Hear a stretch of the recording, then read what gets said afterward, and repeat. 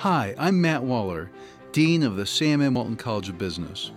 Welcome to Be Epic, the podcast where we explore excellence, professionalism, innovation, and collegiality, and what those values mean in business, education, and your life today. I have with me today Mark Sanborn, who is a speaker and author, and I've read a couple of books of his that I really like, and that's part of the reason I reached out to him. And he has been at Sanborn and Associates, Inc. for 34 years. His books are extremely popular and doing very well. And he has done some research recently that I'm going to ask him about as well. So, Mark, thank you so much for taking time to talk to me. Well, Dean Waller, my pleasure. So, Mark, I just read The Intention Imperative. And not only do I like the content, I like how it's written. It's very well written. The first chapter really grabbed me. So thank you for writing this book. Well, thank you for reading it. I write books. We live by faith. If you think back to Field of Dreams, they said, if you build it, they will come. Well, when you write a book, you just hope there were people that A, will read it, and then B, will enjoy and benefit from it. So I appreciate the feedback. So Mark, I love how you start the book and you say, you lead people in a thought exercise of thinking about what are the common characteristics of leaders? And you list some of them and you say, well, clearly none of these stand out as the unequivocal traits or characteristics of a leader, but you have worked with thousands of leaders in your career. And at one point, of course, you've written a lot about leadership as well, but at one point you had an epiphany, and the epiphany was that one, I would call it a necessary condition for a successful leader is that they are intentional. And you do a great job of explaining why. And you use the metaphor of climbing Mount Everest. People don't just happen to be on top of Mount Everest, So there's more to your book than that, and we'll talk about that. But I do think this is interesting, because it's really easy for someone to think they might be a good leader because they're charismatic or they're conscientious or because they're extroverts. But we all know counterexamples of all that. Whereas it's hard to imagine someone who's achieved great things that wasn't intentional about it. But how did that epiphany come to you? I've been asked for so many years, what's the one thing all great leaders have in common, or a variation of that question, what's the one thing all successful people have in common? And I've always tried to be intellectually honest and say, I don't know, because as you talked about, having worked with so many leaders, I've worked with leaders that just based on their character and their skill set, you would have thought would have been wildly successful, but weren't. And I've worked with a few leaders that were wildly successful, but maybe didn't deserve to be based on their leadership abilities, and then everything in between. Being intentional is about being clear and taking consistent action on a regular, if not a daily basis. Intentional, sometimes I think back to my grandmother used to remind me that the road to hell was paved with good intentions.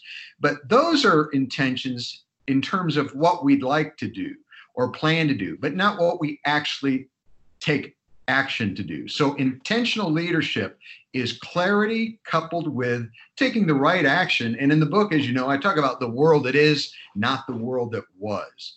And it's funny, the book came out just before COVID, fall of 2019. And after sitting at home for a couple of weeks, I thought, I better go back and look at the book and see if COVID has negated or changed any of the premises that I made. And the good news for me as an author is that it didn't, because now I think many leaders are going to have to refocus. They're going to have to re-examine their intentions. They're going to have to re-clarify the actions to be taken. And it will be very easy for leaders to stop playing to win and just start playing not to lose, to be defensive rather than offensive. There's nothing like a crisis or a plague to do that. So intentional leadership, very simply, being crystal clear on what you're trying to accomplish and taking the right action every day to accomplish it. Well, and I liked your example in the book too about Domino's pizza, where you talk about how no one buys Domino's because it's the best pizza. They buy it because of convenience. At one point, Domino's, as you talk about in your book, they admitted they didn't have the best pizza. And they also said, hey, we're an e-commerce company. That was sort of the clarity. We want to be a great e-commerce company. We happen to sell pizza. And as you say, everyone who's used the app for Domino's knows how excellent it is. For example, for a year now, for health reasons, I've become vegan. Never thought I would be vegan growing up in Kansas City, but I am. And, so I'm often limited. Well, Domino's, if you're vegan, you like Domino's because you can order a thin crust, no dairy, no meat. You put on the ingredients you want, and it's so easy, and they do it right every time. Normally, when you try to order something that's vegan, they don't know that means you shouldn't have dairy as well. But they clearly have taken this to the nth degree. And as you mentioned in your book, the stock price really reflects that. Yeah, the stock price has been crazy. What was gratifying to me, even though when you write a business book and you don't focus on a single company, you have to sometimes paint with fairly broad brushstrokes. And a former executive from Domino's endorsed the book and read the story. And he said, of course, there were other nuances and other things that played into it, but that was essentially an accurate story because they were trying to compete on things that they weren't competitive in, like taste and price. I mean, there's always somebody that can sell a pizza a little bit cheaper or give you a free bottle of soda. But when they realized they were an e-commerce company, it totally changed their orientation. Now, they are an e-commerce company that happens to sell pizza. In other words, they didn't just say we're going to become an e-commerce company and compete with Amazon and sell books. They were very clear on their product. Oh, by the way, you said something. One of my favorite parts of that story is when Domino's admitted their product quality wasn't very good. In the months that followed, they saw a 200 to 300% increase in sales. This was even before the e-commerce epiphany. And what I've always loved is that the customer already knows. It wasn't like people said, really? Oh my God, I thought that was the best pizza I'd ever had. But by being honest and then making a commitment to be better, people really resonated with that. Agreed.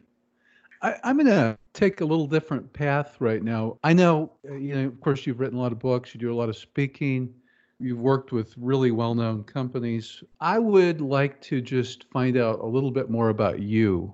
Why are you so interested in leadership? What got you interested in leadership? Well, it's a great question with a bit of a curious answer. I got involved in public speaking. I grew up in Ohio. You grew up in Kansas City. I've eaten red meat growing up 3 times a day. But having grown up on a farm, I was a member of 4-H. I got involved in public speaking. Initially, it was very, very bad. And that actually is what piqued my interest to learn how to be a speaker. And the more I spoke, the more I realized how integral speaking was to leadership. If you're going to be an effective leader, you almost always have to be a good communicator. So I got interested in leadership through FFA, Future Farmers of America, back then, and started speaking in college as an after-dinner speaker to earn my way through the Ohio State University, and then went into sales and marketing until I could start speaking full-time. And that was kind of a parallel process for me, how to communicate well and what is it that enables anybody. And one of my books is you don't need a title to be a leader. So I don't believe that titles make one a leader. I think a title should confirm leadership, but we've all worked for titled leaders that, as John Gardner famously said, couldn't lead a group of 7-year-olds to an ice cream truck. So I started studying, what makes leaders effective. And I've been doing that for the past 30 plus years. And when COVID hit, I became fascinated with how leaders did.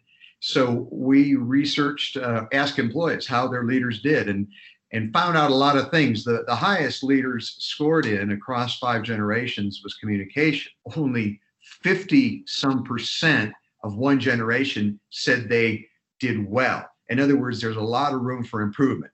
You might hope, for instance, that leaders would score a 90 or a 95, but they were scoring well under 50% in most categories. What leaders did least well, but especially Gen Z, the newest level of employees in the workforce, was keep morale up. But the thing that came out of it that to me I'm most interested in is that roughly a third of all the respondents, 1,000 plus respondents, were optimistic that life would be better after COVID. About 50% thought life would be the same.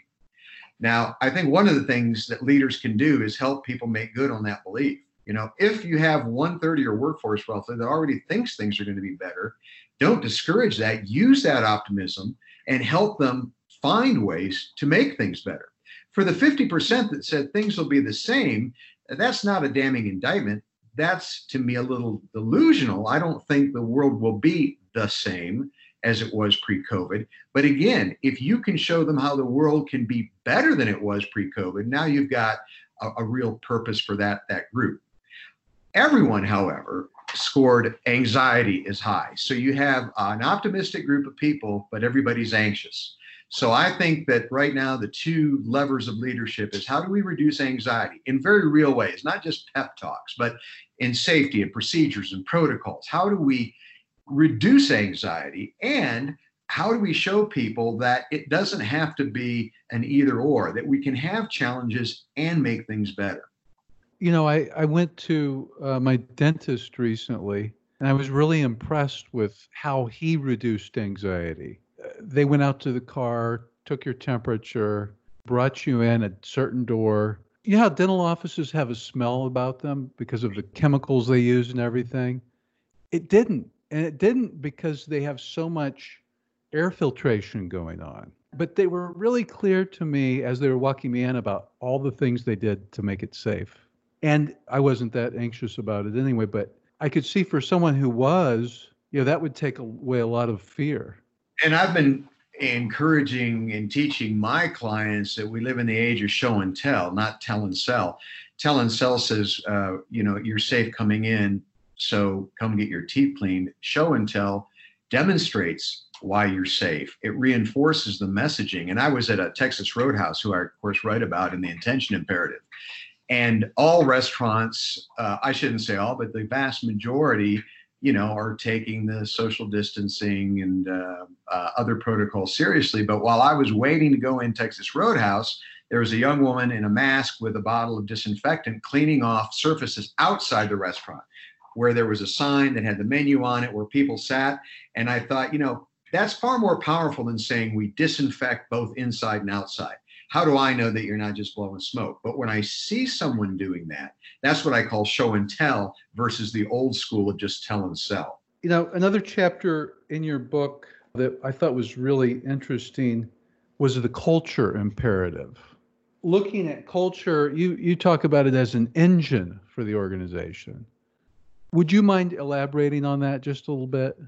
Well, I wanted to write about culture for two reasons. One, I think it's one of the three big shifts that leaders have been making and need to continue to make. But more importantly, it's probably the one word in business that is most used and least understood.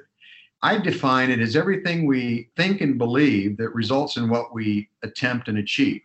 It's what we think and believe, because being told something is true doesn't mean we believe it. Culture is about what people really believe, not what they've been told. And I think COVID was a good example. It was your culture that helped you survive well or not so well during COVID-19, not your org chart.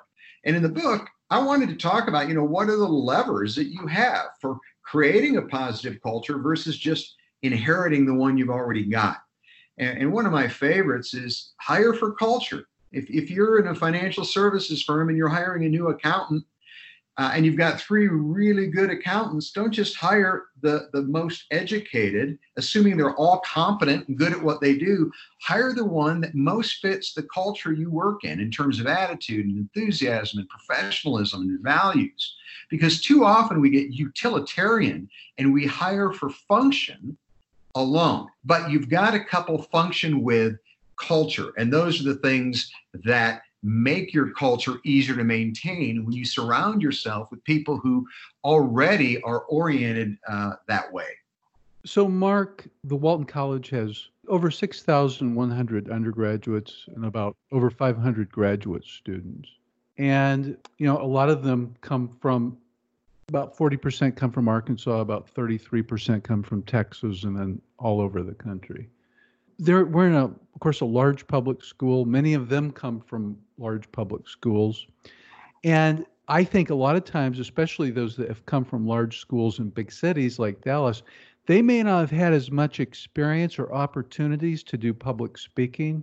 And that's clearly one of your strengths. You've done it for many years. Could you give them some advice about what could they be doing while they're in school to become a better public speaker? I'd be glad to, but let me first say I don't know of any skill that'll serve you better in the world of business or organizational leadership than communication. Doesn't mean it's the only skill or the most important skill, but it is the one that will most leverage your competency and your skill set. Now, having said that, the best way to learn to speak is the same way you learn to ski or ride a bike, and that is you get on the bike or the skis, or you get in front of an audience and you try.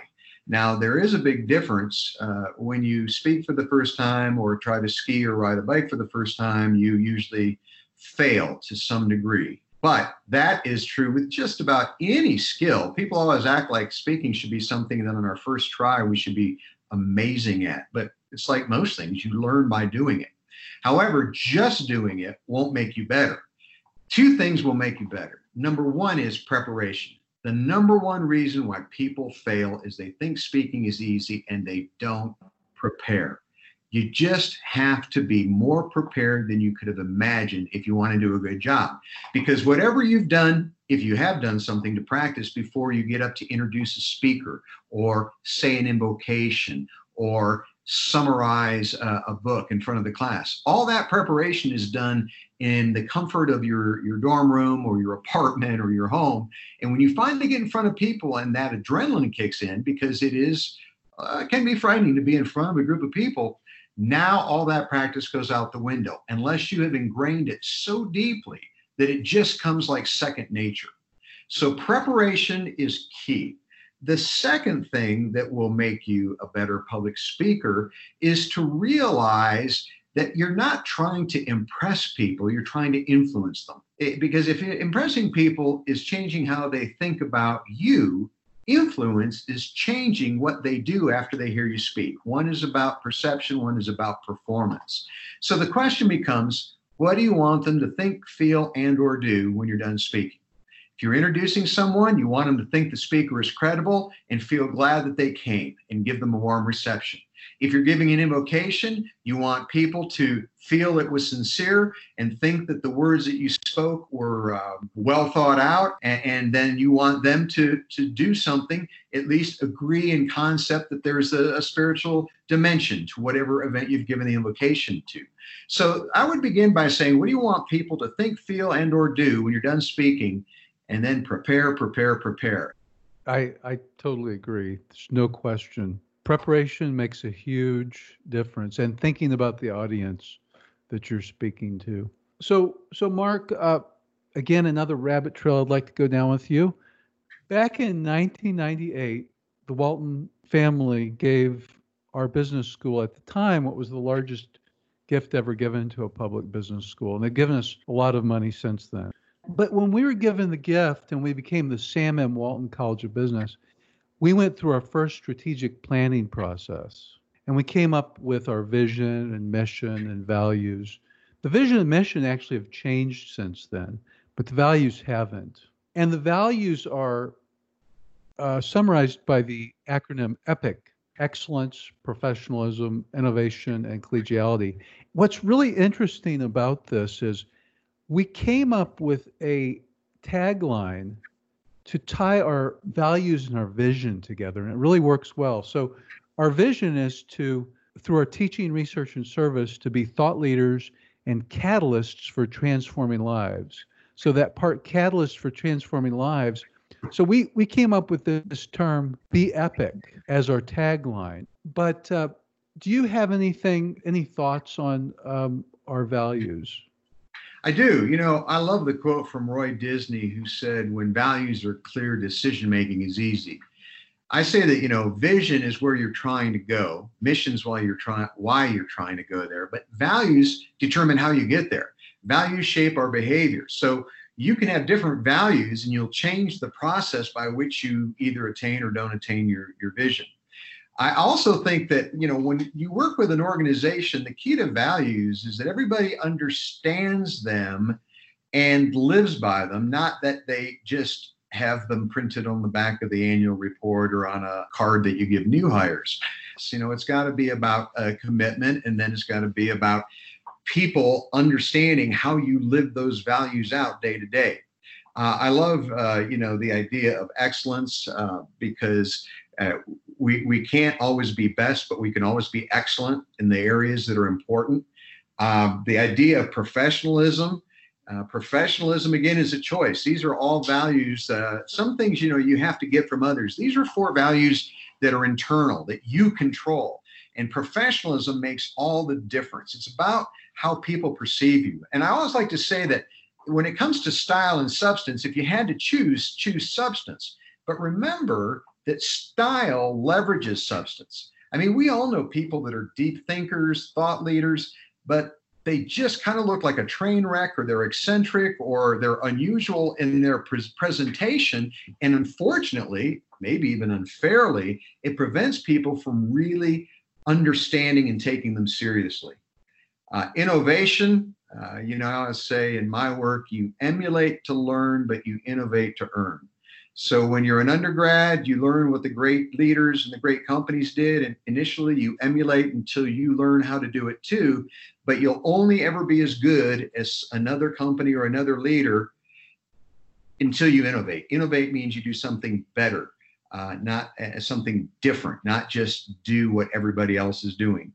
And I think of the 4, collegiality is my favorite because it's a word I use, but you don't hear that much. We often hear team building or cooperation or participation, but collegiality means you hold others on the same level as you, even though they might have different responsibilities and skill sets and jobs. Collegiality is about being a hail fellow or a hail woman who people like, because I think professionalism is what people think of you, but collegiality is how you treat others. And when we realize that nothing great, including climbing Mount Everest, is ever accomplished by an individual, by him or herself, then collegiality is a great way to end that Be Epic. I'm glad I asked you that question. I like that explanation of epic. I haven't heard that, but that's great. Thank you. So you grew up in Ohio. You now live in Colorado, and you've spoken all over the country and around the world. In all of your travels of meeting with lots of leaders and speaking to lots of groups, what are some things that stand out to you as, for example, with COVID? I mean, no one knows what life is going to be like after COVID, and you've said that. But clearly things are changing, right? I mean, normally, seriously, before COVID, I did all of my podcast interviews face to face. So if I would have interviewed you, I would have flown to Colorado. I would have seen you face to face, and now I'm not. That changes things. So what are some things that stand out to you that will change in your world going forward? It's interesting because COVID has challenged all of our assumptions, and frankly, they're assumptions we could have challenged ourselves, but didn't have to. The idea of remote work. We know that remote work can work, but there is an energy and a creativity and an enthusiasm that happens when people work together in groups or teams. So I think, again, as I said earlier, most good things in leadership and business aren't ors, they're ands. Yes, we can work remotely, and we need the face-to-face interaction as the times allow us. I think that one of the other things is that we realize that the hierarchy is not nearly as important as the culture. The structure of your organization is less important than how people are committed to your organization and what they're willing to do. And what's changed the most in leadership, this happened before COVID, but it continues to happen, is less about leaders and more about followers. And that is, today, if you're an effective leader, you don't treat the people who you lead like followers. You treat them like colleagues and contributors and coworkers and team members, because a follower suggests that you simply tell them what to do and they follow instructions. And that might have worked back in 1950 when you were building cars in Detroit, but it doesn't work well in 2020 and beyond.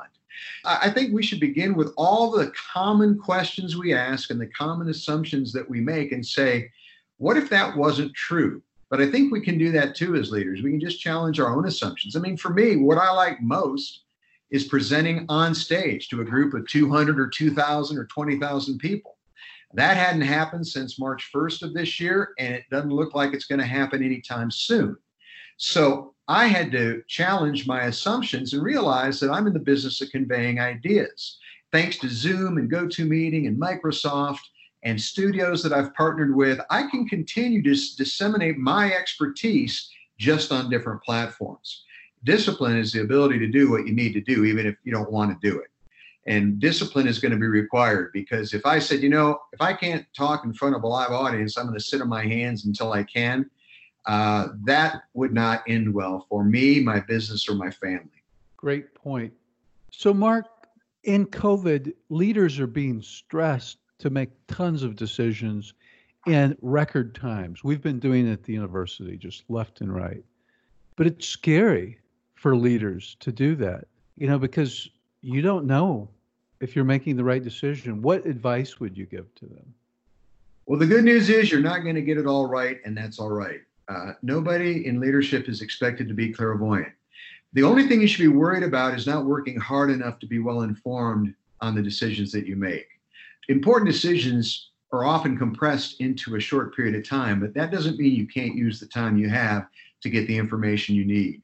And that, to me personally, has been frustrating, that there has been so much disinformation and so much contrary information during this time. But you do the hard work of making sure that the information you have is good, and you make the decision knowing that your responsibility was to make the best decision you could, not to get every decision right. For those of you listening to this, if you want to learn more about Mark Sanborn and his work, which I think is excellent, he's got a website called marksanborn.com. So it's MarkSanborn.com.